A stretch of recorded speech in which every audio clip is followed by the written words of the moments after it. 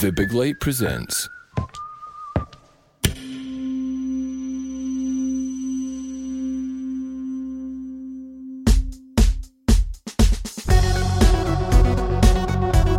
Hello, I'm Sean McDonald and you're listening to Blethered on the Big Light Network. My guest is podcaster Gabrielle Livingstone.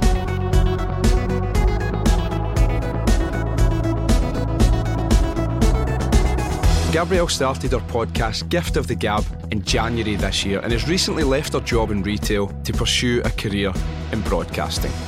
We talk about taking that plunge in spite of the usual fears and worries. Gabrielle tells me about a slightly unusual family background and how it shaped her personality. And we talk about losing a parent, sexual assault, and being a 12-year-old aspiring detective. If you enjoy this episode, feel free to share it. It's a great help.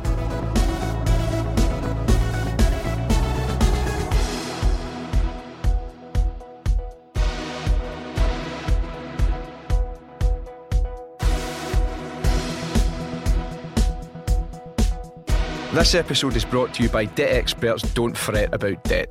If you're struggling with debt and you would like a free chat with an impartial advisor to discuss your options or to see how you can lower your monthly repayments towards debt, then visit don'tfretaboutdebt.net/blethered. You can also listen to my episode with Don't Fret About Debt Senior Debt Advisor Tommy Gallagher, where we discuss taking back control of your debt and the various solutions available. Don't Fret About Debt offer all statutory debt solutions in Scotland, helping you to make an informed choice. So take the first step to dealing with your debt today. Free advice is also available from the Money Advice Service. If you enjoyed this episode, feel free to share it. Cheers.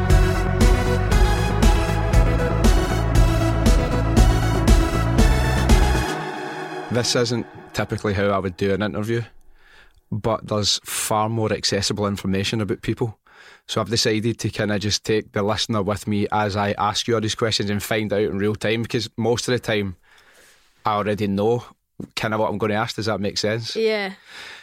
I want to find out completely how, I know your mum's French. Yeah. Going to tell me about that, how your mum and dad met, because so you now, you speak French, that's like, would you call that your second language or your first language? No, second, definitely. Right, okay. English is my first language, because I grew up in Glasgow. Yeah. I was born here.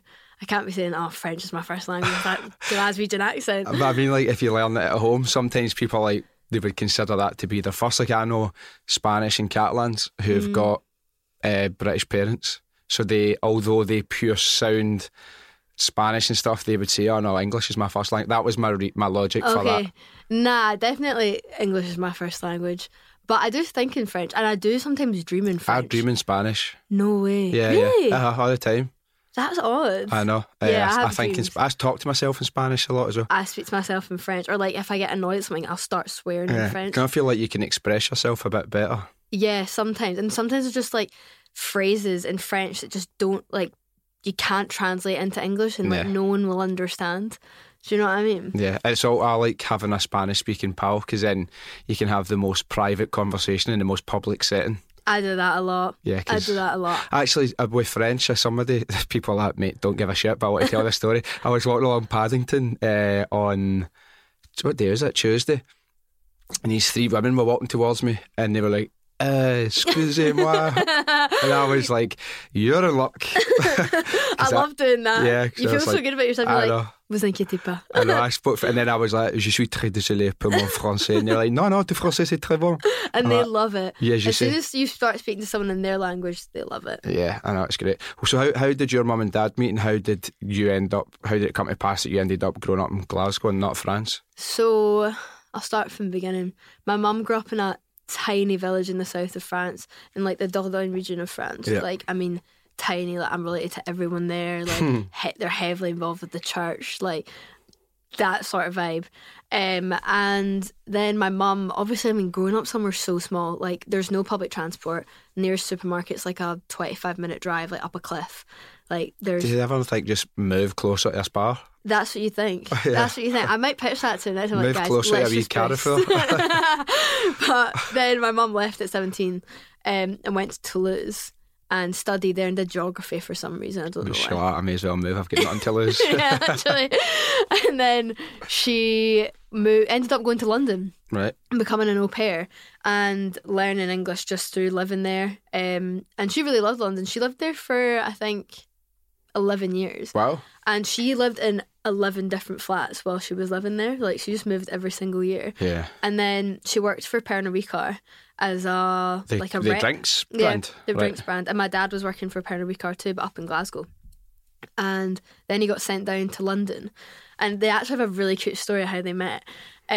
So my dad got sent down to do like a training thing in London, and my mum was doing it with it. It was just those two. Like, they were the only people doing it. And when they were, like, my dad, just by chance, and the whole London was like living down the street from my mum. So every day my mum would give him a lift in together, blah, blah, blah. They'd do their work, they'd come back. And my dad really fancied her. He was like, went home to his flat, he was like, there's this fit French bird. Like, I need to get in there and all this.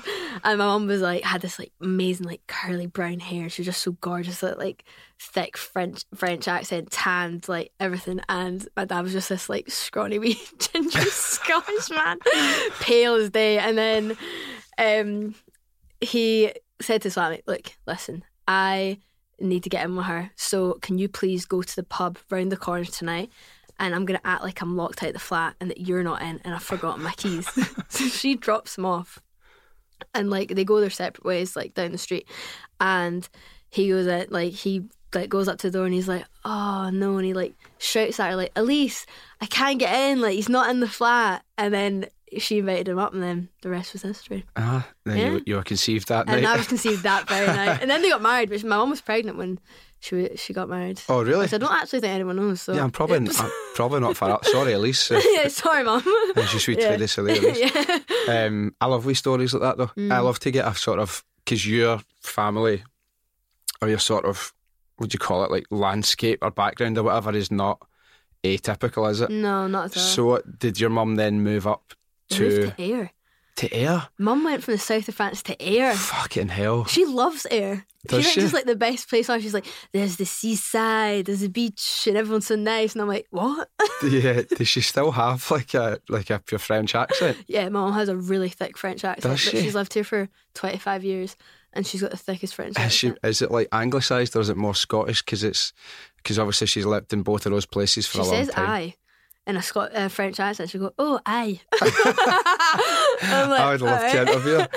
I interviewed somebody else, a French author, and I listened to that one, and her accent's lovely. Yeah, and she's gone from quite a similar journey. Like she was like kind of south of France, kind of near Marseille, went to London as an au pair, but then has kind of stayed in London and walked all around. So it's like, must be like a well-worn path. Do you have, or does your mum have like French friends that are also here? We have another Frenchwoman that lives on our street, and she's lovely. So they like, what are the chances of yeah, it? it's such a small world. Yeah, so they just have their wee chats. They live in the south of France too. We talk about Macron and stuff together. Yeah, they literally like sacre bleu. Like they're just, yeah, they have their little French chats. But other than that, like there's not that, my mum doesn't have that many actually, that's her only French friend here. Really? Yeah. And like all of my family live in France. Yeah. In the house, what language do you speak? Oh, it floats in between both. And when my mum gets angry, she like goes like she'll. I feel really bad saying this, but like she'll like scream like a witch. She'll like go from like English to French, and it's just like it's very entertaining. Yeah, it must be quite mesmerising. Yeah, it is. I'm like, wow, and I try not to laugh, but I end up laughing. Can I come over for a cup of tea and just noise her up just to get her just piss her off, wind her up. Just sort of, we have like French cuisine, horrible. Hate it. Prefer Italian. That honestly fascinates me so much, and I think it'll give us a kind of I kind of wanted to paint that picture because I think it'll tie back to like my kind of later questions. School then, so you went to school in Glasgow? Yeah, I'm going to stick you in here. You went to a private school, didn't you? I went to 3 different schools. Right, okay. I went to a public school, then a private school, and then another private school. Why? I mean, I could just Google this, but in the moment I can't. Why when they say I went to public school, they mean they went to a private school? What the hell's that all about? That's like a sort of phraseology. I actually don't know. But that is a thing, isn't it? It's an English thing, though. Yeah. Because public is what? It's access to the public. Oh, well, state school. Public school in the UK, a private fee-paying secondary school, especially one for boarders. But in America, it means a school supported by public funds. Oh. There'll be probably some reason that goes a way back that'll make sense. What was school like? Hated it. Did you? Really disliked school. What was school like? Well, there was a class, there was teachers. Yeah. There was a bell that went off every and now I and read again. a book. Yeah. Yeah. Unless you weren't a fan. No, I was bullied in primary school. Like, For being French? for being stinking of cheese. That's exactly what happened. I don't know, I was just a kid, and there was this girl, and her mum just really didn't like me, and she once screamed at me in the playground and twisted my arm. It was like I swear. Yeah. It was really fucked up, and my mum went mental, obviously, and she took me out, and the next week I went to an all girls school that's shut down now, Craigholme in Pottshields. I went there. That was I enjoyed my time at Craigholme. It was nice. It was really small, all girls. All girl environment can be really bitchy, but it was sound. I was just a kid. How's kind of school shut down? You just come back for primary 5 and nobody's there. Genuinely, it's just because no people were sent. No one really wanted to send their kids to an all girls school anymore. Oh, right. It got to a point where they were accepting guys. Has that not happened with that Notre Dame school? I don't know if they're still going. I'm pretty sure they're. Well, again, let's find out. Yeah, let's find out. Notre Dame High School. Because remember they were Fernhill as well. They were letting guys in. You're that's a bit weird, is it not? I mean, result if you're one of the boys getting yeah, sent. no, you're class. And then what high school? Hutchie. I really don't know if I should be saying that. See what you want. Yeah, is that the one near your Hutchie. house? It's literally Across the road. It's right. across the road. And what, you weren't a fan of that? No one could pay me any amount of money to go back to Hutchie. I hated that school. I had the worst time. I was extremely depressed. Suicidal thoughts. I would have rather died than go into school. God's sake. It was horrible. I had an awful time, and I think the way I behaved as well was shocking, but purely because of the environment I was in, and it was a survival. I felt even my mum said this to me. She was it was like a zoo. Every day I went in and felt like I had to survive to get through the day. It was just horrendous. My school was a wee bit like that sometimes. Oh, really? But yeah, because it just had it was an accumulation of all the mental areas in north and sort of northwest Glasgow. No, mine was just full of posh arseholes. Yeah. It's funny that you would just always assume. I mean, people are people and it's human nature, but you'd always assume that the posh environment would be far more sterile or sort of civilised, but it can often be the opposite. I think it was the opposite. Is it is it entitlement that generates 100%. that? And don't get me wrong, there were some really lovely people I went to school with. Yeah. Really nice people that weren't like that. But there was this entitlement. There was people were getting Range Rovers and BMWs for their 17th birthday. That was the norm. That's nuts, people were taking time off out of school to go skiing in the Alps. Right. That was the vibe. But the only reason that I went there was because my mum worked there. And my brother went there too, so she got a discount for both of us. Something like that. How funny is that? Two for one for your school. 2 for 1 for your kids. See, I've seen this video before. I saw it quite recently, and it's I cringe at myself seeing this. It was a TikTok, right? But I saw it being circulated on Twitter. I didn't see it on the TikTok app. Anyway, that's my defence. But it was what are the most mental things a rich person's ever said to you? And one was how do you ski? So that's one, right? But that's quite mental, right? But it's what follows it, which is a look of absolute shock and disbelief when you're no. Why the fuck would I ever have been skiing? Yeah. Maybe now, right, as an adult, but I remember being 22 and someone oh, you've never skied? Mate, and that accent is that accent as well. Where the fuck do you think I'm going skiing? Yeah, literally. Get fucking real, man. What is the most mental? You probably won't be able to think of it, but what is the most mental thing a wealthy person? Wealthy person said to you. A Mike Tyson listener. A wealthy person or kid or whatever he said to you, where you're just mate, what are you fucking talking about? I don't know if this has got anything to do with them being rich, but more them just being sheltered. Was when my dad had an affair and I found out, and then I went and told one of the girls that I was friends with at the time, and I was like, oh, my dad's having an affair, I don't know what to do. And she went, oh my God, this is just like Pretty Little Liars. And I was like, what? No, And this I was is your there, life, hen. dying inside, like I literally don't know what to do, my family is going to fall apart. And she was like, oh my God, that's crazy, it's like Pretty Little Liars. Fuck's sake. Yeah, it was horrible. And then also, like, not anything that they've said, but this girl got a personalised champagne gold Range Rover for her birthday Jesus. at 17. Aye. Which is just insane. Where do you go from there? You're just setting your kids up for a fall. One of the funniest things somebody rich has ever said to me is I was like, hey, I must be like 25 or 26 and I got a new job, but it required that, because it was big company and stuff, but it required that I provided all my own stuff because it was remote working, and one of the things was like, you need a MacBook. So I remember going, oh fuck, I was like, I need to get That's required. Aye, but I was like, fuck's sake, I was like, I need to get a MacBook. And then you're like, just go to Apple and buy one. I'm like, oh, why didn't I ever think of that? Like, that wasn't my fucking issue, idiot. Like, I know where I can obtain one. That's ridiculous. I know, it's having the resources to go and just buy a MacBook straight off the bat when I'm like, that's shocking. 25 The and fact that they expect you to buy it. Yeah, no, it's funny. So where did you go? You went to uni, didn't you? You were at Edinburgh Uni. But I dropped out twice. I went to Napier. Right, okay. And I did social sciences, so that's criminology, psychology, sociology. And I did that. Did I even do it really? Like, I think I went to a couple lectures and I was like, I was just in such like a bad place. Hated uni. Just moved. Like, I'd moved at 17 as well. Like, that's young. Yeah, like, did you move because you just thought, I want to be out of here, I want to be in another city? Or? That, and also my boyfriend at the time was going to Edinburgh Uni, and I was like, I'll come with you. Yeah. Just come along. We'll live happily ever after. Then literally like 2 months in, broke up on our 1 year anniversary. So like, it didn't really work out, obviously. Yeah. But like, what do you expect at like 17, like first love and everything? So I did that, dropped out. I don't even know when I dropped out. Wasn't very long into it. And then I came back. Like, actually, I didn't even drop out. I think I switched courses and then did French, Spanish, German and Mandarin. And then COVID hit. And then I was like, this is not going to work out. I did not know you could do that. You could just change your course. Yeah. I don't know how they let me. So what, I could go and do travelling tourism. Like, actually, I think I'm going to change to medicine. Yeah, I'm just going to change to law now. Like, yeah, literally, they'd be like, no. But they just like so. accepted it. So I went and did that. And I did genuinely enjoy that until COVID hit. Mm-hmm. And that was like maybe...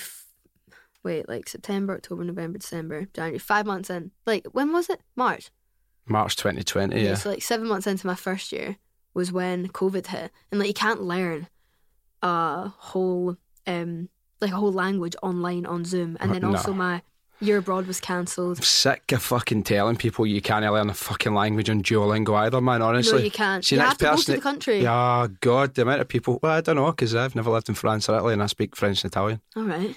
But you need to be around the people. Yeah, that are speaking and also it. I think a good way is watching Netflix shows, like watching things in that language. It's constant immersion, isn't it?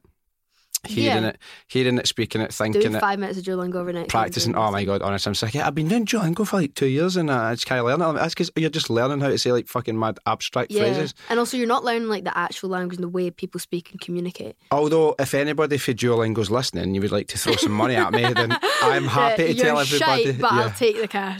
I'm happy to tell everybody. No, I speak these languages only because I use Duolingo.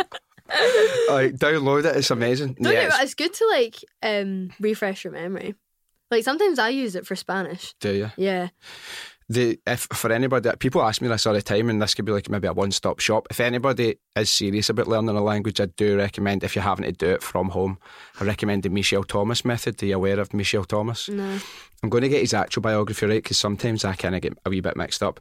But Michel Thomas was basically, he was a polyglot and he was a war veteran, so he survived imprisonment in several Nazi concentration camps after serving in the French resistance. And then he worked with US Army counterintelligence. And basically he taught people like... So he says he mastered 10 languages, but he taught people like Grace Kelly or Prince Albert of Monaco and all people like this. And the way in which he does it... So I did it for Japanese, right? Just for a laugh. So I can now remember, I did this like 8 years ago. Konnichiwa, sumimasen, koyo kuta sai sushi no mimasu ka. It sticks in your head, right? But he's basically got this method where you're listening on like a CD, right? or like on YouTube or whatever, but it was CDs back then. And it starts at beginner, intermediate, advanced, and you've got the teacher, the advanced student, you've got the basic student, and then you've got you. And he'll be like, he's like, here's a very short sentence, and he'll explain the structure, and he's like, these words can then become interchangeable, or like, here are the order in which the Spanish speaker, the Italians or whatever, and he'll get you to repeat what you're hearing. And then you'll go on and he'll add a word, and he'll add another word, and then he'll change a word and whatever. And he's like, no writing, no memorising, no like trying to be really studious. He's like, just listen and practice. And I remember my mum phoning me, and I answered the phone, and she went like, hola, yo tengo una pregunta, ¿qué piensas sobre la situación político-económica en España? And I was like, who the hell is on this phone? Because that isn't my mum. And she's like, I've been using this Michelle Thomas thing for about a week. And it's so weird. It just imprints in your brain. So anybody, Michelle Thomas, that's like Michel, and you can get it on YouTube and try it out. In fact, my mate Declan, my personal tailor at Slater's, actually, if anybody's looking for a suit, go and see him because he's the best. He started it for Dutch because he's been working in Holland. And Dutch is really hard to learn. He said it's like sticking in his head as well. It's crazy. Like, I don't know what magic sort of code this guy Michel Thomas has cracked. I'm gonna try that. You should. It's really, really good. Yeah. Anyway, back to your studying. So wait a minute. Talk me through your first course. So criminology, psychology, sociology. I can't even talk you through it. I hardly went. Just like figuring out why criminals are the way they are. Well, that's what I thought it was going to be, but it wasn't. Like, it wasn't. It was just a bit like... Do you think it's going to be CSI? I was convinced when I was younger I was going to be a detective. Like, I had a weird... like, I hate... Like, I know it's now a thing where everyone's like, I really like true crime, but like from the age of 12, I was obsessed. And my dad had to like take books off of me because I'd stay up all night reading these like awful crimes that have taken place in like rapes and things, and I was like, this is fascinating. And my dad, I would stay up all night, and my dad literally came and he was like, I'm banning you for reading these books, like it is so unhealthy. I was like, nuts. That is crazy. And then I wanted to become a detective. It's funny you say that. Somebody, years ago, a girlfriend split up with me, or she came to me and she's like, you're obsessed with being a detective and I think we should split up. And I said, good idea, we can cover more ground that way. That's funny. Cracked myself up. I like that. That was a good one. She came on the walkie-talkie. She's like, this relationship is over. I said, this relationship is what? Over. That's the most dad joke ever. I know. I've just lost about half my listenership because of it. Oh, I'm getting tears in my eyes and everything. I should admit that shit. I'm laughing so much. He's bright red.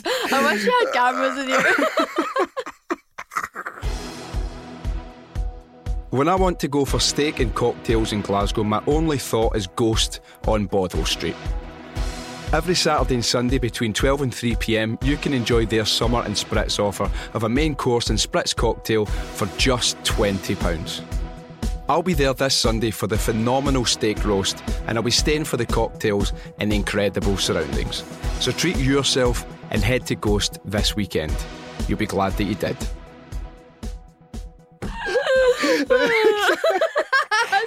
Sorry, Nate, calm down.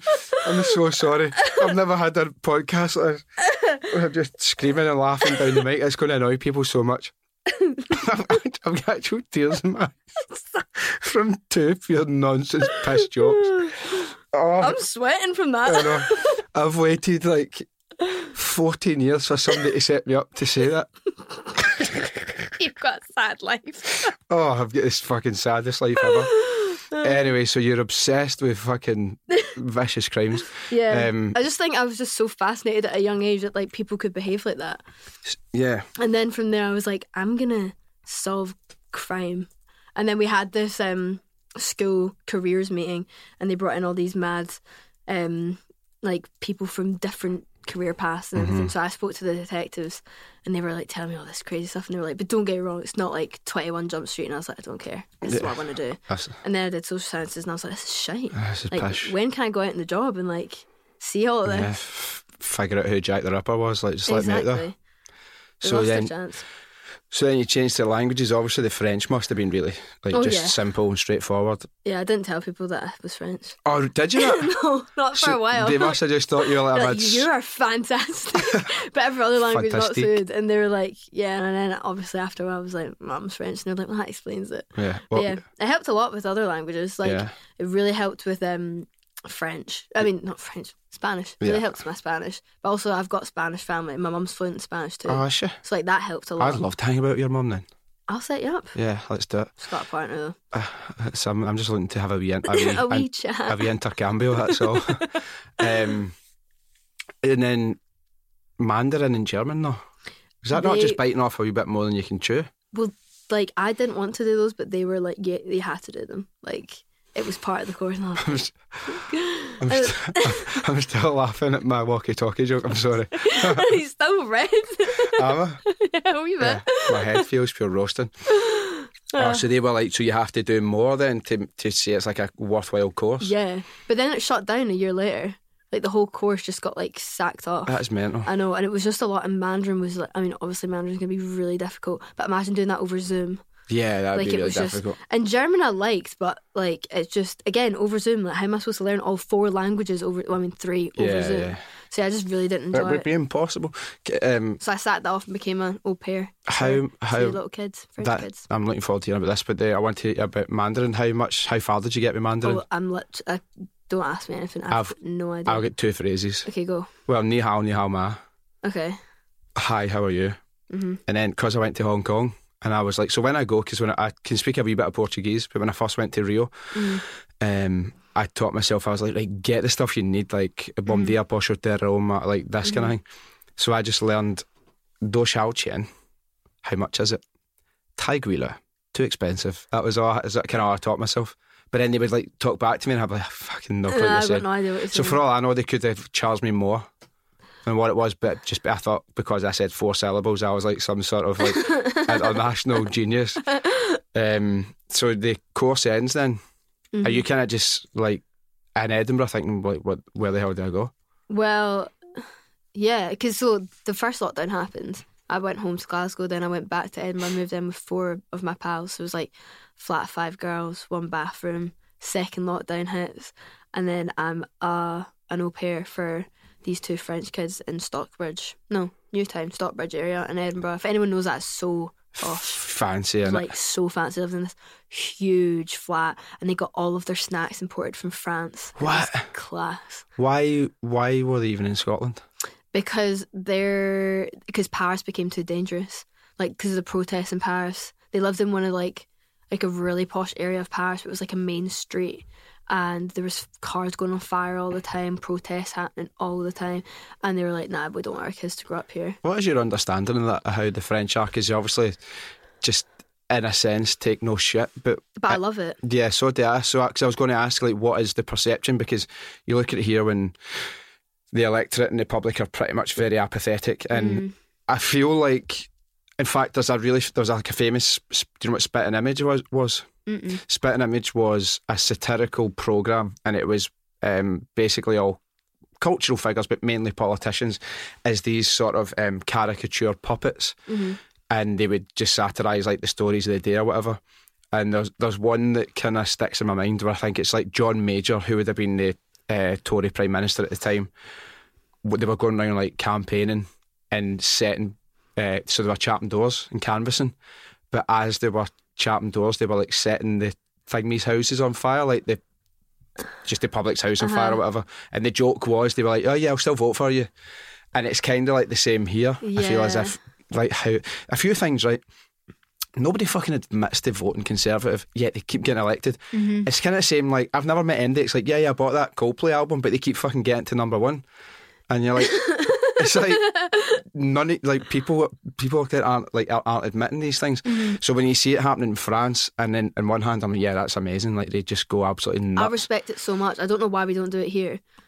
Apathy and kept docile, and I suppose I'm part of that as well, because I'm not exactly I know I'm not out there like setting cars on fire and stuff, but like the French public kind of in support of it? Because here, like, so for example, yesterday on the breakfast show, one of the headlines I presented was there had been new laws that have been swiftly put into place in the space of about a week and given royal assent and signed off by the king to hammer protesters. So even if you link your arms to prevent people passing, they're saying that can get you up to 6 months in jail, like just off the bat.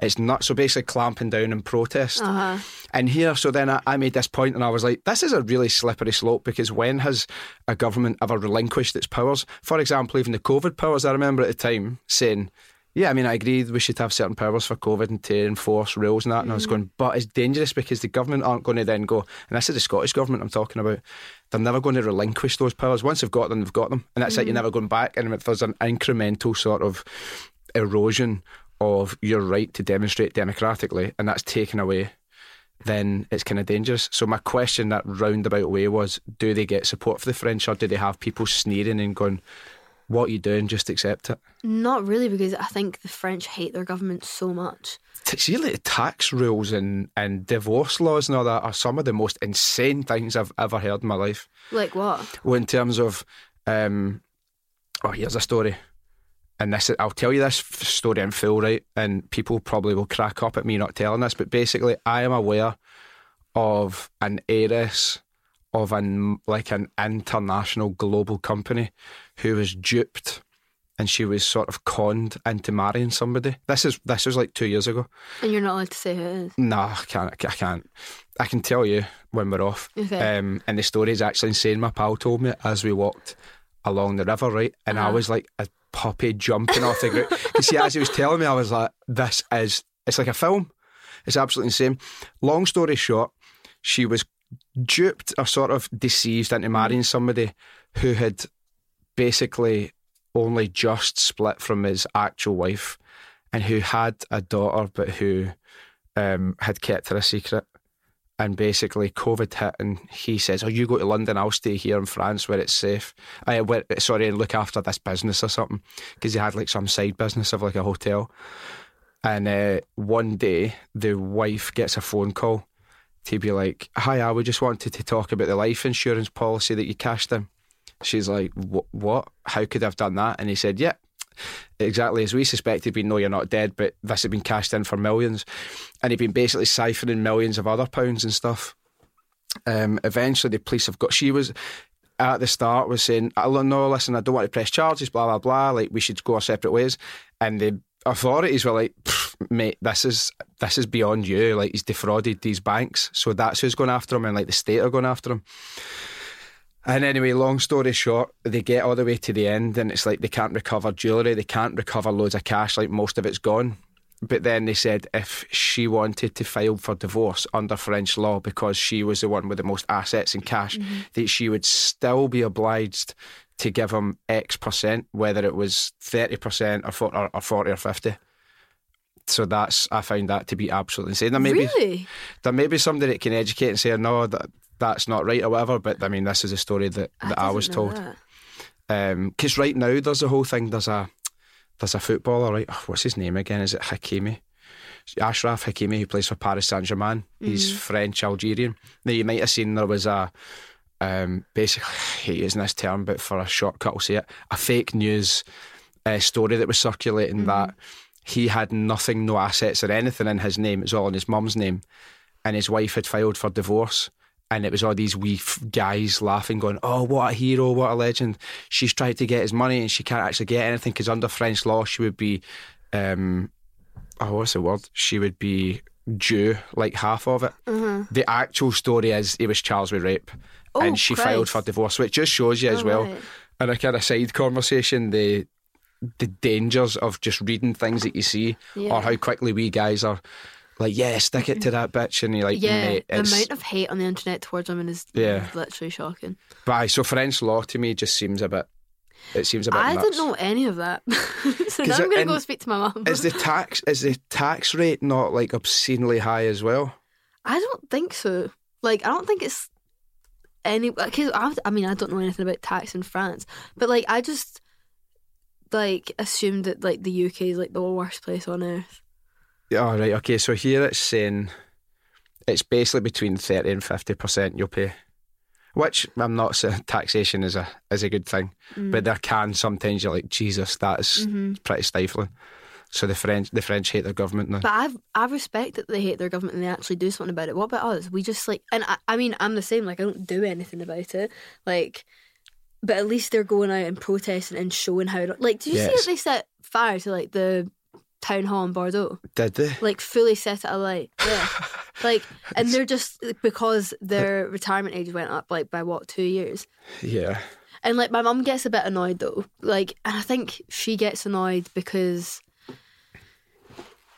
we've got it worse in the UK, if you know what I mean. Like, our retirement age is what is it now? I might not tell you. Is it's higher than that? Is it not just gone up? Oh, so I actually did a thing as well. I think that it's 66 right now, but it's going up to 67, I think. What's that number say? Oh, Brian's saying 100. Aye. Aye, yeah, Brian. And that's what it will be, by the way, by the time we get there. Genuinely. But Mum gets quite annoyed about it because she's like, well, we have it so much worse here. And I'm like, yeah, but at least they're doing something about it. But like, I can't, my mum's not going to go riot. Yeah, do you know but what I mean? That's a wee bit like when someone says, well, do you know what? I had to pay uni tuition fees, so why should anybody else get off it? You're like, no, well, things should be better for people coming behind you, like, not worse. Exactly. You shouldn't want people to suffer just because you did as well. And I think more people should be standing up to the government here. I think we're letting way too much. Like, but then again, like, I could go do that. The most recent government proposal about retirement ages is, quite funnily, actually, I was surprised at this because this was a proposal from the Conservatives basically saying that they would like to raise the retirement age for people who work in quote-unquote sedentary jobs that aren't physical manual labour, because obviously working in physical manual labour would be more taxing for your body. It's not as simple or straightforward as that. So they actually want to have like a bit of a tiered retirement age. But then that obviously comes with its problems. Someone could have worked in an office for half their life and worked in a building site for another half, and how do you police it? So, sorry, we've gone way off, right? Yeah, I know. And that happened because these wee French kids who are getting their snacks imported, I just have an inverted snobbery towards. You're like, it's quite annoying, but fine if. I mean, I had access to all those snacks, so I was not complaining. What type of snack were you having? Like, can I have my Baby Bell? What did you have? It was like all these. Can I have a wee string of onions with a baguette, please? That's literally just it. Did you wear a beret and a striped top to work? That is, Sean, shut up. But they were though. I think that was another. Like, I can't be talking shit about kids, right? But those... you can, because I taught in a school and I talk shit about them all the time. I hated the kids I taught, man. They were horrible. Kids were some of the most, like, I feel bad. They were just so stuck up. I doubt they listen to Blethered, so I would just go in on them. They live in Singapore now. Do they? Yeah, like they moved. So basically, I started working for them during lockdown. The mum, I think, was Slovakian, dad was French, grew up in Paris, then they moved to Edinburgh, and they went to one of the private schools in Edinburgh, so I'd go pick them up every day, blah blah blah. And like, at first, obviously they were little angels. I was like, these kids are so great and everything. And then like, the more they got to know me, and like the more I got to know them, and they got way more comfortable, they would talk about money. Like, they were 9 and 11 and they were talking about money. Like, they would ask me, like, they would say to me, guess how much our house cost, guess how much our car cost. And I was like, who? Like, it's the parents were teaching them this. Like, but they would, before they moved to Singapore, they were like, guess how much our house in Singapore costs. It's got a rooftop pool and like a gym access. And I'm like, what do you mean gym access? Like, you're 9 and 11. Like, you're not going to go like get a pump on at the gym. Like, it was so weird. See, if a kid like that said that to me, if they went, I'm like, right, okay, let's play this game. Right, well, guess how much your house cost. Right, okay, well, guess how much the car cost. Right, now guess how many pals you've got. I'll give you a clue. It's less than one. It was bad. It was bad. And they like made, like, their parents kind of let them get away with everything. They would like, I'd end up having to do their homework for them because their mum was like, oh, this is just what they do. And I was like, what do you mean this is just what they do? Yeah, what do you mean fuck's what they do? My dad would have gone mental at me if I was like, can you do my homework for me? Yeah, it was bad. Tell them. It was bad. Yeah, we fannies. But free snacks, we jobbed during lockdown. It was just half the day. Yeah, that's not too bad. Did it pay you alright enough to get by? Nah, not really. It was £100 a week. So, So you've got all this money, but you can't pay somebody. Like, is that how much you value your literally. kids? And they lived in a really nice house. I know, but what did they do? The guy, do you know? they were software engineers, both of them. They would work at home, so like I was just kind of in the room next door. But they wouldn't want me to like I'd have to play like board games with the kids, even though like they were not allowed to go on their screens or anything, which I understand. But like, there's only so much you can do. How much of an oxymoron in terms of parenting does that seem? You're like, no, listen, we don't want them to be getting too much blue light because it's bad for them, yet we'll let them turn into two little cunts. Yeah. Like, so you can't fucking like them that much. Like, you can't care about them that much. Weird. And then what followed that then? And then I got a job at a PR company. For a small PR company, a COVID startup, right? Called The Reputation People, which actually shut down, which was really sad. Like, it went bust. But there was only 3 of us. I really liked working there. I was a social media executive. Really, like, it was a tiny team, 3 of us. It was nice, but it didn't last very long. Yeah. Like, it lasted, I think, like maybe like 10 months. Then they like had to shut down and everything. Then I went but while I was working there full time, I was working hospitality too because they couldn't pay me a lot. So I was working 2 jobs. So like I'd finish work and go straight into hospitality. So I was working at like from 9 to like 11. God. I was so shattered, but like had to do what I had to do. But I've worked in hospitality since I was 16, so I was kind of like whatever. So then I started working in this mashed potato restaurant in Edinburgh. It is amazing. Like I loved that place. Everyone was so nice. I'm still pals with people that work A there. mashed potato restaurant? Yeah. Who's waking up on a Sunday and like, oh, We're number 1 on I say we as if I still work there. I'm hungover as fuck. Like, oh man, pure need some mashed potato. Like, now, remember people used to tweet, wish McDonald's did deliveries? Now they do. But wish mashed potato did deliveries. They used to. How strange. A mashed potato restaurant, I did not know such a thing They're existed. number 1 on TripAdvisor in Edinburgh. Oh, it's for mash? For mashed potato and meat. Like, it's so good. Right, Genuinely. there we go. You got 9 different types of mash. I'm like a huge advocate for this place. Like, I still go in. It's so class. Interesting. Mash. Yeah. So I worked there. Yeah. Worked there for like a good year and a bit. And then what did I do after that? Well, then I went and worked in retail for can't really talk about it. And the shop that you've just left? And the shop that I've just left. And the girls, amazing. Like, some of my really good pals now. But the managers were pish. And like, it's just they greenwash so much. They're all like, we're sustainable, blah blah blah blah blah, but like everything that they have is wrapped in like 50 layers of plastic. Just talking nonsense and Just other talking stories. Yeah, and many other stuff. I didn't know what to reply to that. But yeah, like they greenwash, and like everyone there was sound. It was just that like it's a shit brand to work for. Like, I don't believe anything that they say, and like that was one of the things why like I wanted to go work for them. Was like, I was like, oh my god, I resonate with your values and everything. Yeah, I too am a fucking mad jumped up hippie. Yeah, exactly. And then I patched that off. And well, see, here's where we get to the good point, and people might be like, mate, why are you asking her about what languages or what she did at uni, or what shit did she do when she was 12? People might be like, who the hell is and this? What mad stuff are you reading about? But this is the point, because then I feel like a lot of people in life, you go through like different jobs and different experiences, and a lot of them you absolutely hate, and very often the main sort of the constant is like the fascination of like human psyche, and why are some people like this, and you're experiencing people at all ends of the sort of, whether it's a financial or social spectrum, and then you'd start a podcast. Yeah, and then I started because you want to find out, what prompted you to start it? Had the idea been there for a long time, or? Well, I'd already started one before, so I had another podcast that I did. Like, it started just before the second lockdown hit. I did with 2 of my pals, and I think it was purely just because like podcasting was like becoming bigger and bigger, and I just really enjoyed chatting to people. I like talking about different things, like hearing people's opinions. And I thought, one of the girls turned to me and they were like, why don't you do a podcast? And I was like, yeah, but I didn't want to do it by myself. So why not?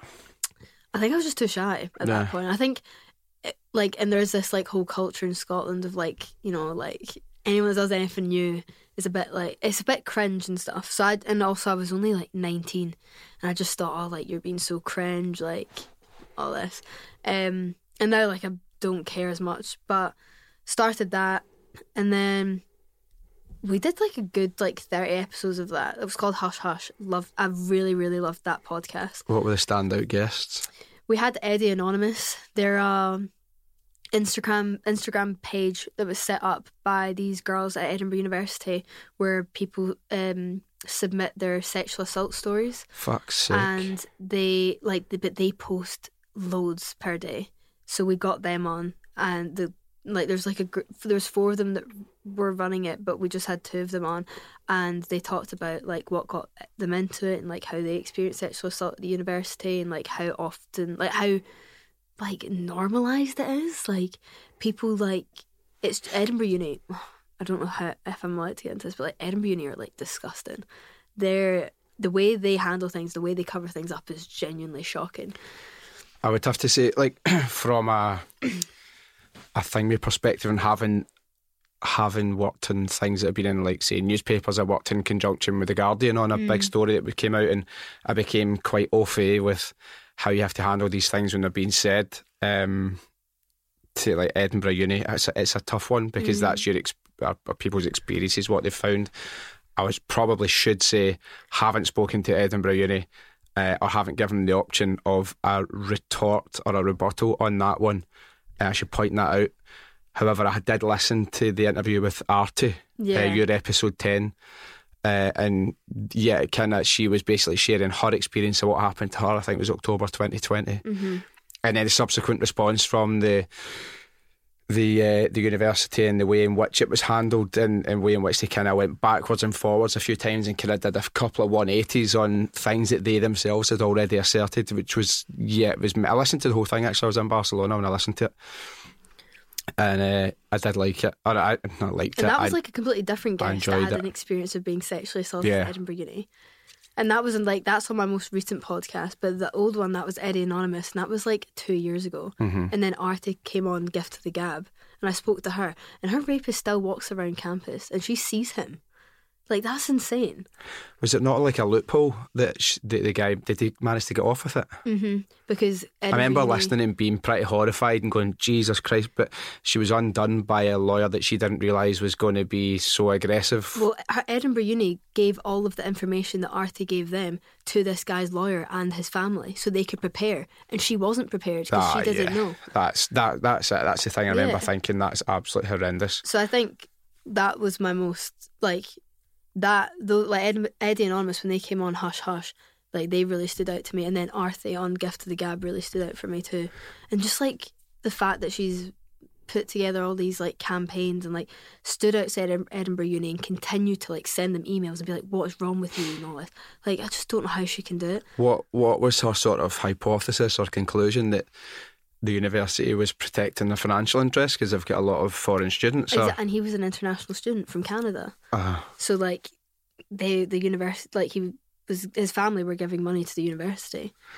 And they only care about money. They're like a money hungry like machine. Like, I don't know how they can live with themselves. But like, this is completely off topic, but I feel so strongly about it because like, I've been sexually assaulted too, like many times. I heard you speaking about that. Do you want to tell that? That was a bit of a shocker. Yeah, like, I was first sexually assaulted at the age of 17 in Kokomo. Like, so what is it now? I think it's still Kokomo. Oh God, I don't know, man. It's been a lot of years since I've been in Cushion. Oh, it's called Minnook, isn't it? Yeah. So I was sexually assaulted at 17 in Cushion, and a guy came up behind me when I was like walking through like one of the doors, and he put his fingers up my skirt and inside me. No way. Yeah. And obviously, like, I was talked about this in my podcast, but I've like always say that I'm really lucky that my first instinct is to fight back. Like, a lot of people will either go into shock or they'll just run away. Bloody hell. But I've always had the instinct to just like fight back, so I like spat on him, like, no wonder, went crazy. And It was towards the end of the night, and one of the bouncers kind of saw it go down, and she was like, "Do you want me to call the police?" But I was 17, and like my first thought was like, "I want to come back to this club. Like, I'm not telling them. Like, I'm not going to go to the police yet." And then I ended up at the police station, like through a pal coming to get me. I was there because it was like 3 a.m. I didn't get seen until like 9 a.m, so I was there for hours waiting to be interviewed and everything, and like nothing came of it. But like that's not the first time not the first time like that specific instance happened to me. It happened to me in Edinburgh too, and then that's happened twice. I've had another guy that was actually like not this summer, the last summer when the Scotland and England were playing at the Euros. Yeah, and this guy, I was standing in a Scotland top outside this bar in Edinburgh. And my pal was taking a photo of me, and there was this like group of like mid-30s, late 30s guys standing behind me, and they were all wearing Celtic tops. And as I was getting the photo, they all came in too, and one of the guys bit my boob, like fully bit it, and it's in the pictures, like in the photos, like evidence. And like I had like bite marks and everything from him biting it. That's horrific. And I literally was like, "What the fuck is going on?" That was the one that I'd heard you talking about. Yeah, and he actually got done for that. Because there was evidence, like actual photo evidence, and like after it happened, one of his pals came up to me and was like, "Don't do anything about it. He's got like a wife and like a kid." And I was like, "That's even worse." Yeah. No, you can't be doing that. You cannot be doing that. Did you have to go to court? Yeah, but I went to court just in December. There, it took like a year and a half to get seen to, and in Edinburgh. Yeah, Sheriff Court. Sheriff Court in Edinburgh, and is it the Sheriff Court? I'd imagine so. Seems like the court in Edinburgh, and I'd already been before, and his lawyer didn't show up or something, so we had to leave. I was there for 2 hours, and I was like, "For fuck's sake!" How the hell does that happen? Like your lawyer doesn't show up? Surely we'd go, "Well, that's." I know. People need to have got a right to a fair trial, but if you just don't turn up, then. And then the second time, I was going to be in the room with him, and I was like, I don't want to be in the room with him. This is like a sexual assault case. Like, surely there's like standards you have to meet with that. Mm-hmm. And then I waited there for like an hour and a half with him because my pal was a witness. So I was sitting there with her for like an hour and a half, and then this guy came up and he was like, "Hey, pled guilty, so you can just go home." And I was like, God's sake. So did you get any compensation or anything? Nothing. That's what I mean. You can't even imagine like what's going through somebody's head. No, but like even I've had this happen to me. I think I'm like sharing a lot, but just purely because like I think it's really important because it happened to me in a relationship as well. Like I was sexually abused throughout a relationship that I had. Like not that even that long ago. It was just that summer that passed. Bloody hell. And I didn't realise it was sexual abuse until I talked to my therapist about it months later. And she said to me, "No, that is sexual abuse." And then like it dawned on me that like what he was doing was so wrong. And like it comes in so many different forms. And like I think a lot of people assume that it's going to be really violent and like crazy, but sometimes it's just like I don't know, it's weird. But not enough people know about it, and like I didn't even know it was happening until I was out of it. I mean, obviously that's unbelievably sensitive information, but you're saying for other people to know, like I don't want to push you to share any details of something that makes you feel uncomfortable, but I'm very open to sharing stuff. So I mean, what would that have been, and how did you not realise at the time? And by the way, I don't mean that as if how the hell did you not realise? No, I know. Purely because I thought that I was the problem. Because so like it started off with like I wasn't allowed to ever shower alone. What? Stuff like that. Like he'd force my head down when we were in the shower, and like if I didn't do it, he was like, "Oh, like this is what I want. Like I know you want to make me happy and all this." And like I just assumed like I was just being like we weren't even really together. Like, I just assumed like I wasn't being like a good enough partner. And like then it just kind of got progressively worse. Like having sex with me, even though I would say no, but then like rape, then would like push me to the point where like I would just give in. So it wasn't like a forcing me down. Like it was like just wearing me down mentally for me to then give in and just have sex with them, and telling me constantly that I was boring and like we weren't having enough sex, even though we'd have sex like 3-4 times a day, which is like a crazy amount. So I think he's probably a sex addict for a start. And it was just constant manipulation. And then there was a point where he ordered these masks, these balaclavas off of Amazon because he wanted us to film ourselves having sex to put out on the internet. And I was like absolutely not. And he was like, you're so boring, like people won't even see your face, like come on, we could like make money off of this. And I was like, no, absolutely not. And I think I was so disappointed in myself because I'm like really strong-minded and I'm someone like, I've got a big personality and like I can say no to people, but in that situation I just don't know what came over me. But I think he really took advantage of me at a really shit time in my life where I'm still grieving my dad, but it hadn't even been a year since my dad had died. My brother, they'd found melanoma on my brother, like it was all happening at the same time, and he just like knew that I was vulnerable and took advantage of that. But yeah, it was, and like even like just, it was just constant, like, it was non-stop. And he lived in France, he was French, so when I came back to the UK, I was like, I think being away from it made me realise how beyond fucked up it was. And like he threatened to like tattoo me in my sleep and stuff. Like it was so fucked up. And like he filmed me without my sorry, I'm like really going for it, but he like filmed me without consent, like during sex and things. I know. Yeah, it's not on. Yeah, and don't apologise for kind of expressing yourself a wee bit. I just think like it's obviously horrible to hear, but like we need to talk about it more, like even like especially in relationships, like you don't realise until you're out of it. And it took me to come back to the UK and speak to my pals, because I like felt so embarrassed. And then when I spoke to my therapist, like the first thing I did was speak to my mum, and my mum was like, what? And then my mum's first thought was like, but you're such a strong girl, Gabrielle. And I was like, that's not the fucking point. There's obviously like loads of mitigating factors and loads of other like circumstantial scenarios and stuff, and you're explaining there, and we'll chat about your dad and stuff. And yeah, there's nothing for you to feel. It's very easy for someone to say that to you who was involved in it, but it's not for you to feel as if you've done anything wrong, or I should have been stronger, I should have been this, because like you say, it wasn't a typical time. And you're in, okay, you feel very comfortable in France, but you're still in a foreign country and you don't have your closest network immediately to hand. And I think when it comes to issues of intimacy, people have conversations and people talk and stuff, but people don't really go into the most intimate parts of their lives. So you often don't actually have something to compare it to. And you think, what is the norm or the benchmark or the standard? And am I somewhat below that, or like out of sight of that? I mean, I take it you cut things off then. Oh my God, yeah. But the one thing was like we're from the same village in France, which is like a tiny, tiny village. Like I've known this boy since I was like 13. Yeah. We like grew up in the village together and everything, and like I just was like heavily involved in his family and stuff, like friends with his cousins. That makes it very tough, innit? Yeah. So it was really, really tough, and like it's just weird because now my village in France is tainted for me by all of that, you know. Has he ever apologised in it? No, he's crazy. I had to block him because he would like blow up my phone.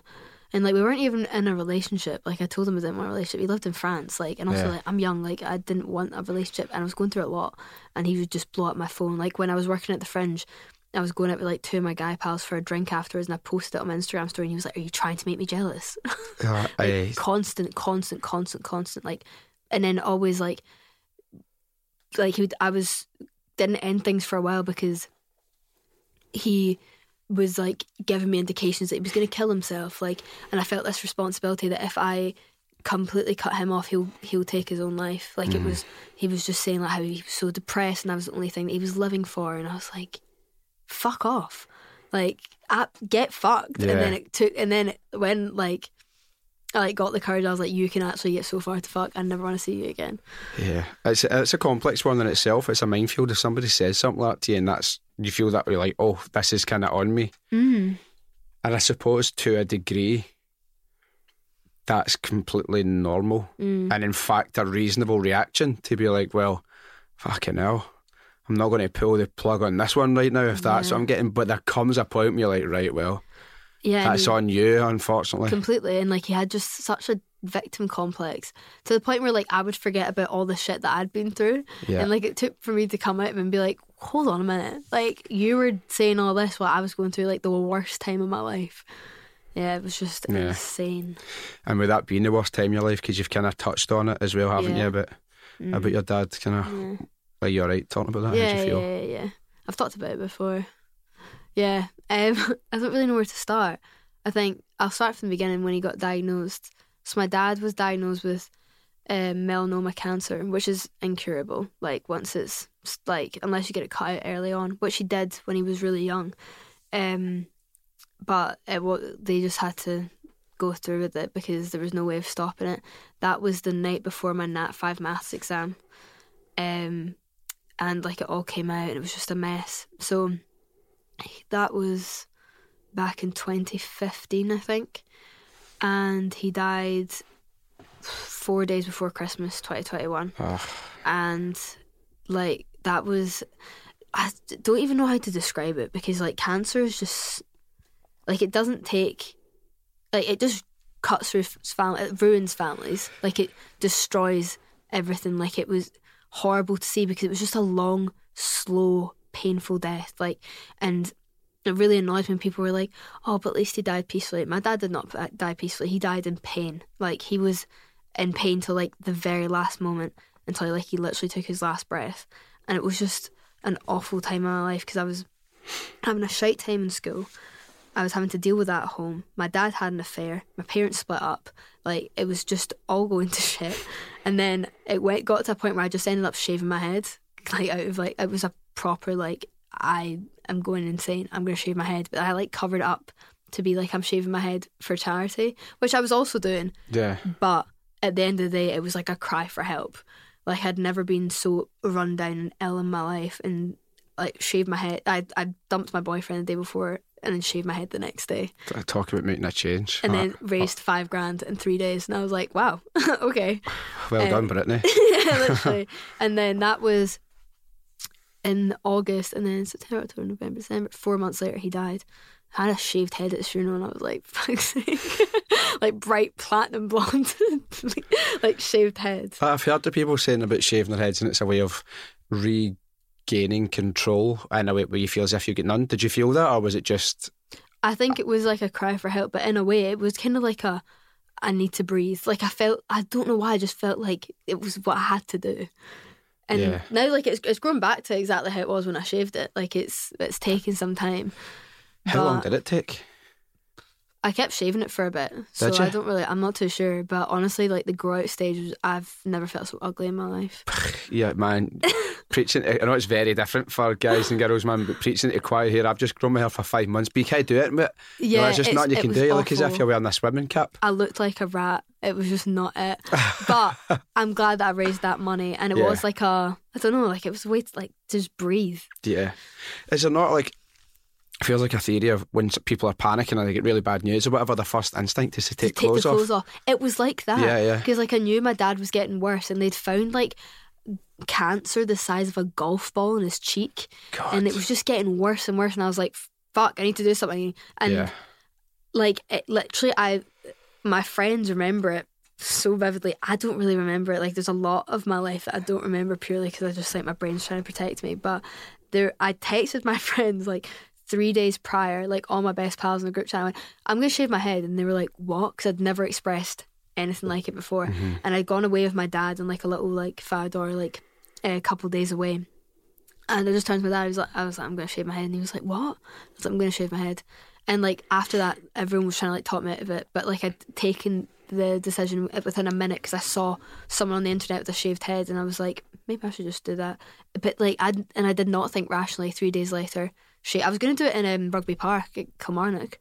Why? Because I was raising it for the Ayrshire Cancer Support Centre, and the squirrel, like the mascot, was going to shave it, but they couldn't do it on time. Oh, really? I know, because my dad was a huge Gilly fan. Oh, right, so okay. I was going to do it there, but yeah, they couldn't organise it. Half-time entertainment. Yeah, no, literally just like this poor girl shaving her head. Off. Yeah, literally.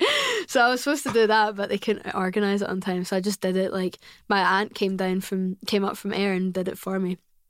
Yeah. You know, just nip into City Barbers, £5. Like, go and take it off, will you? I know, she just like and I dyed my hair bright orange before I shaved it, and I did such a bad job that when I shaved it, I had these like brown patches on my head. God. So it looked like cheetah print, and everyone was like, wow, that's so cool. And I was like, yeah, I did it on purpose. How funny would it have been if like shaving it off and then the shavers cut out halfway through? That's what happened to me another time when I tried to shave it and had like a little mohawk. It looked so bad. I imagine me like the wee sort of ball patch in the middle, like a Friar Tuck haircut. One time I like shaved it so close to like my scalp that light was beaming off of it.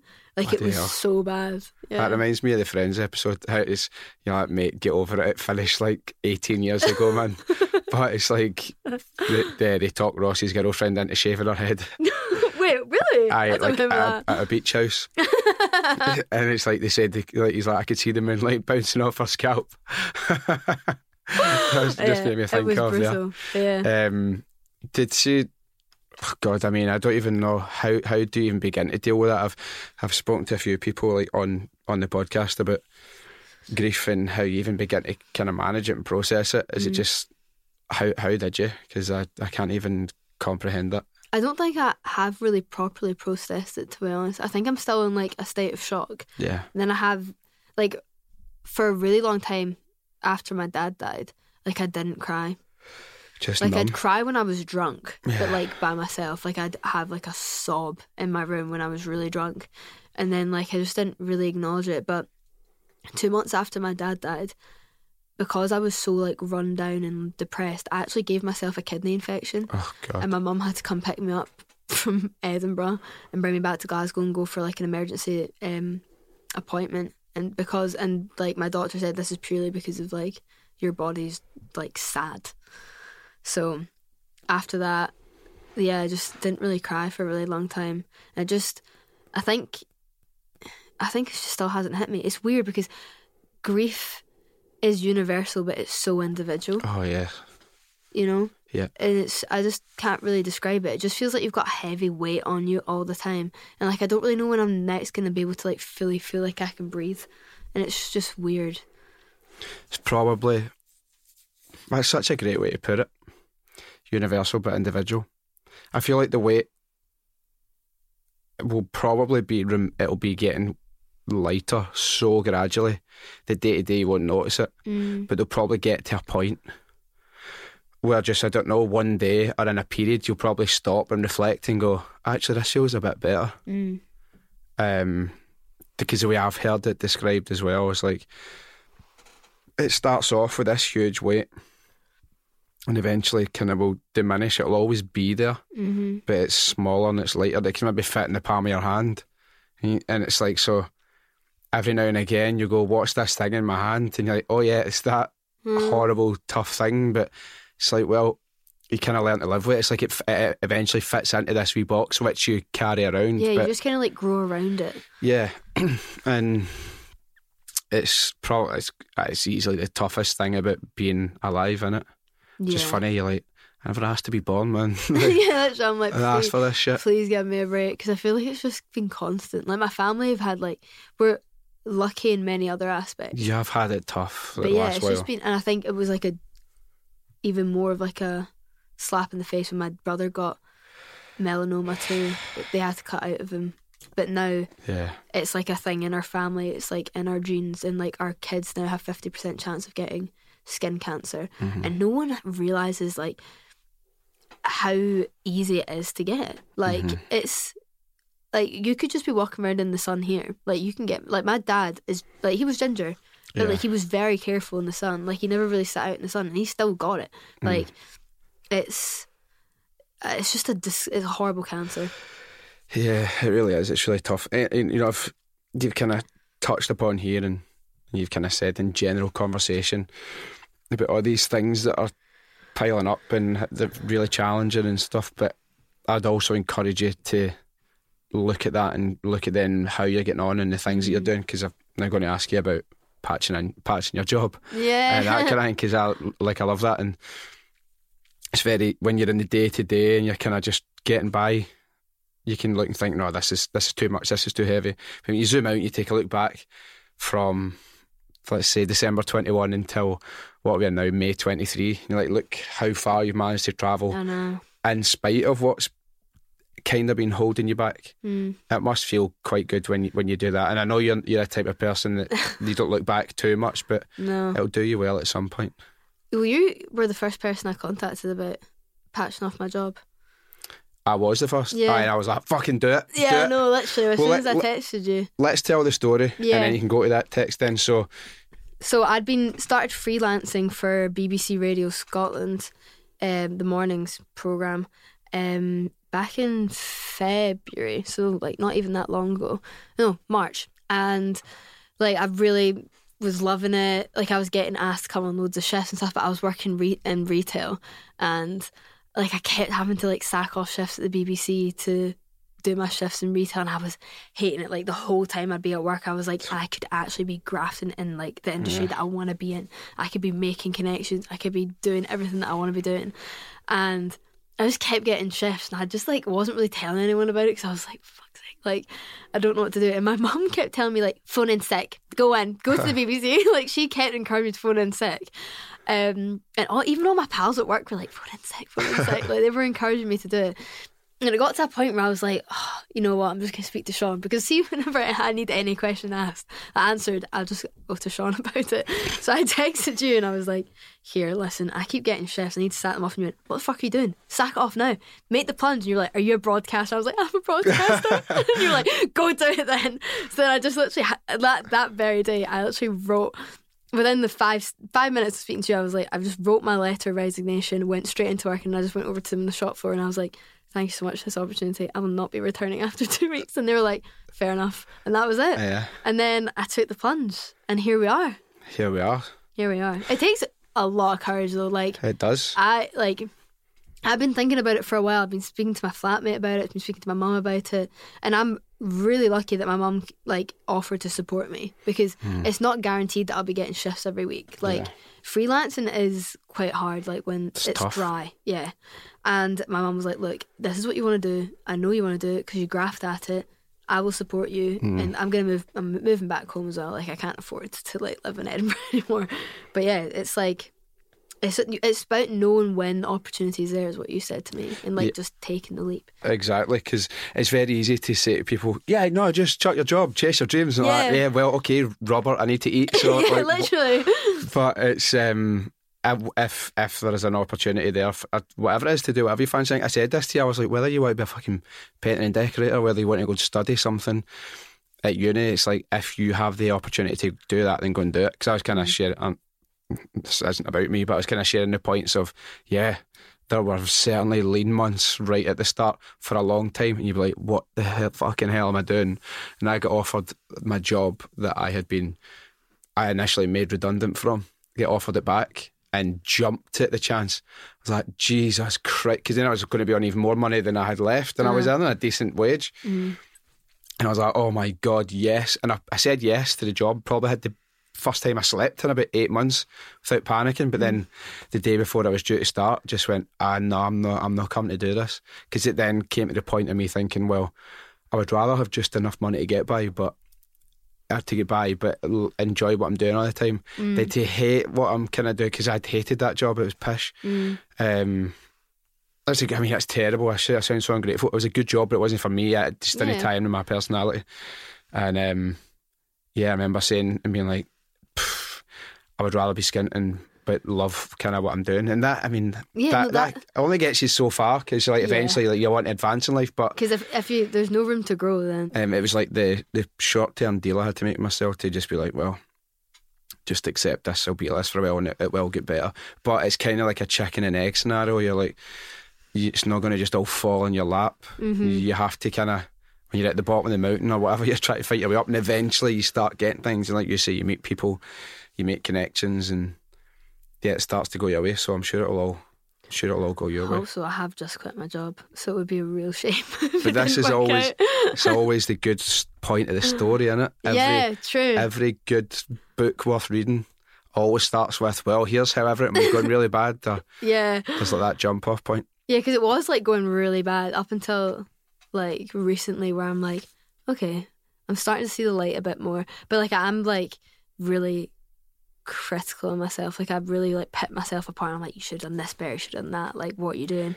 And like I think that also kind of is, I mean, as much as I'm really mean to myself, I think sometimes it does help, because it really keeps pushing me. You can leverage it. You can be critical of yourself without being horrible. You can look at it. I'm still learning that. You need to just remove emotion from it. Just be like a robot at times, and just be like, well, my therapist does not like me to do that. Yeah, well, it's kind of like you need to be at times. But when I remember your work and stuff, you just look back and go, yeah, I would change this, this, and this. but you're not going to change everything overnight. You're not going to just adapt and change your style completely overnight. It's like, it's incremental. Like, I've got bad habits. Like, I was about to say, still as if me, a seasoned veteran of the game. But it's been a long time. I've still got these bad habits. I'm like, why are you still doing that, for God's sake?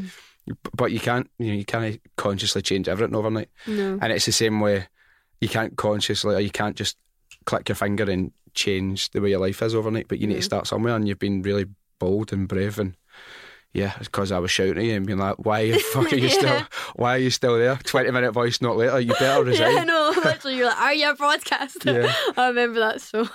I know. That stuck out to me. Walking down I was in Princess Square actually, downstairs, and people must have been looking at me like, wow, you must be delivering a team talk to literally some team about to go and play in a championship game. So now that you're back in Glasgow and you've taken the plunge and you've been bold, and if it was to pay off for you, I hate when people ask me this. Remember you asked me that? Yeah, we're so in the car. What's next? I'm like, sorry, like, it's being on fucking TV every week not enough? No. Like, having a decent podcast, like, had a few acting jobs. Like, what do you want me to run for First Minister? Like, start as councillor? I think you'd be quite good, you know. As a First Minister? I would, but I would need to have some great political advisors and people to be like, you should. People would be like, here's the deal, here's the facts, here's the shit. You know, I'd go on camera and say it, and then I'd just go and win votes. You'd be good at that. Yeah, I would. But you'd have my vote. Yeah, you'd have to be. I'd just be out cracking jokes. Not taking anything seriously. Yeah, I'd probably end up just borrowing for like the populist playbook. I'm like, how did Boris Johnson win that election? And just copy that, but in a slightly more likeable way. It would be fucking hard with it. I hate that cunt so much. But the question that I hate, I'm going to turn it on you. Oh, yeah. So, I mean, what would you like to get up to? What opportunities would you like to imagine? And don't be shy in saying it, because I'm always dead shy. I'm like, I don't know. I'll just take anything that comes my way. I'm like, no, listen, get it me fuck. Put me on Saturday Night Takeaway. Honestly, I'm buzzing to come back to Glasgow because the opportunities are here, and I just love Glasgow. It's so much more. Like, don't get me wrong, Edinburgh's pretty and stuff, but it's so boring and stagnant. It doesn't move enough. But I'm excited to come back to Glasgow and just like see what will happen, because there's not that many podcasts in Scotland. Like, there's an open market for it, I think, and it's a good time, you know, like strike while the iron's hot. But what do I want next? I want a nice studio that I can bring guests into. Honestly, I was speaking to someone about this, I think yesterday, and I have a list of all the people that like I really want on my podcast one day. So Lewis Capaldi, obviously Scottish, he's a laugh. I want Amelia from Chicken Shop Dates. Do you know her? She's class. I want Stormzy. I'd love to have Stormzy on my podcast. Palantini, because I want to talk to him about how he disappeared. Interesting. Yeah. Who else I want on?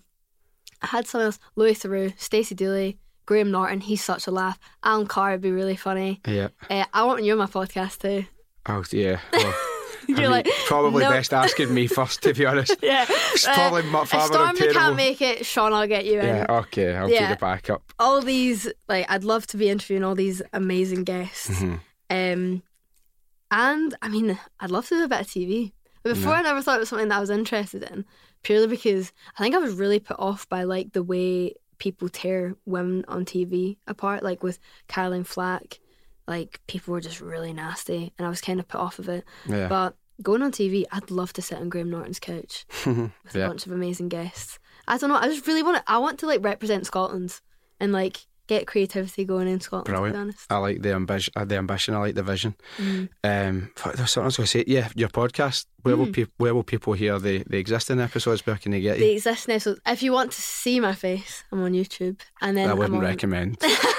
Shut up. I'm on Spotify, Apple Podcasts, Google Podcasts. I'm about to go on Amazon Music. I'm on Anchor. I'm on all streaming platforms. Would you like to know a little tip? Just say whenever you listen to podcasts. There you go. Save you a lot of time. Gifts the Gab. But there's quite a few Gifts the Gab podcasts, but I'm the one with the big mouth on it. Yeah, very fitting. As always, the link to Gift of the Gab is in the episode notes, where you can find it, and the link will take you directly there, and then you can listen whenever you prefer. This has been great. Thank you for having me. Thanks for allowing me to make my joke about being a detective. And for sharing. God, I didn't expect us to go down some of the places that we did, but I tend to, you tend to find that you'll know this when you talk about stuff, and it might reach 1, 10, 100. That message might reach somebody, but if it reaches one or a few, then it's definitely been worth it, and it's been selfless, because it's difficult, isn't it, to reflect on and to express yourself upon, especially when you probably bury it away for most of the time. Yeah, definitely. But good luck with the podcast, and stop fucking messaging me to get you to leave your job, because it's all on my shoulders now if it goes wrong. Any problem, like, Sean, what do I do? Yeah. I might just for a laugh just start telling you the opposite of what I would do. See what happens. No, it's been great. Thanks very much for coming in. Thanks for having me on. It's been an honour. And thank you as always for listening, and we'll be back same time next week with another episode of Blethered. Cheers.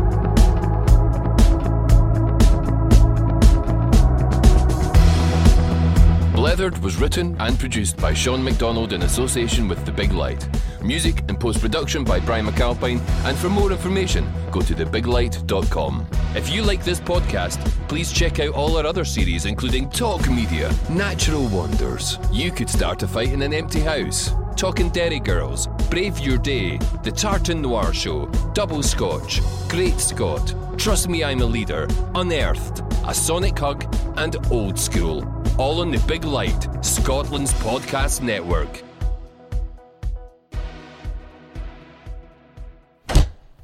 From the Big Light Studio.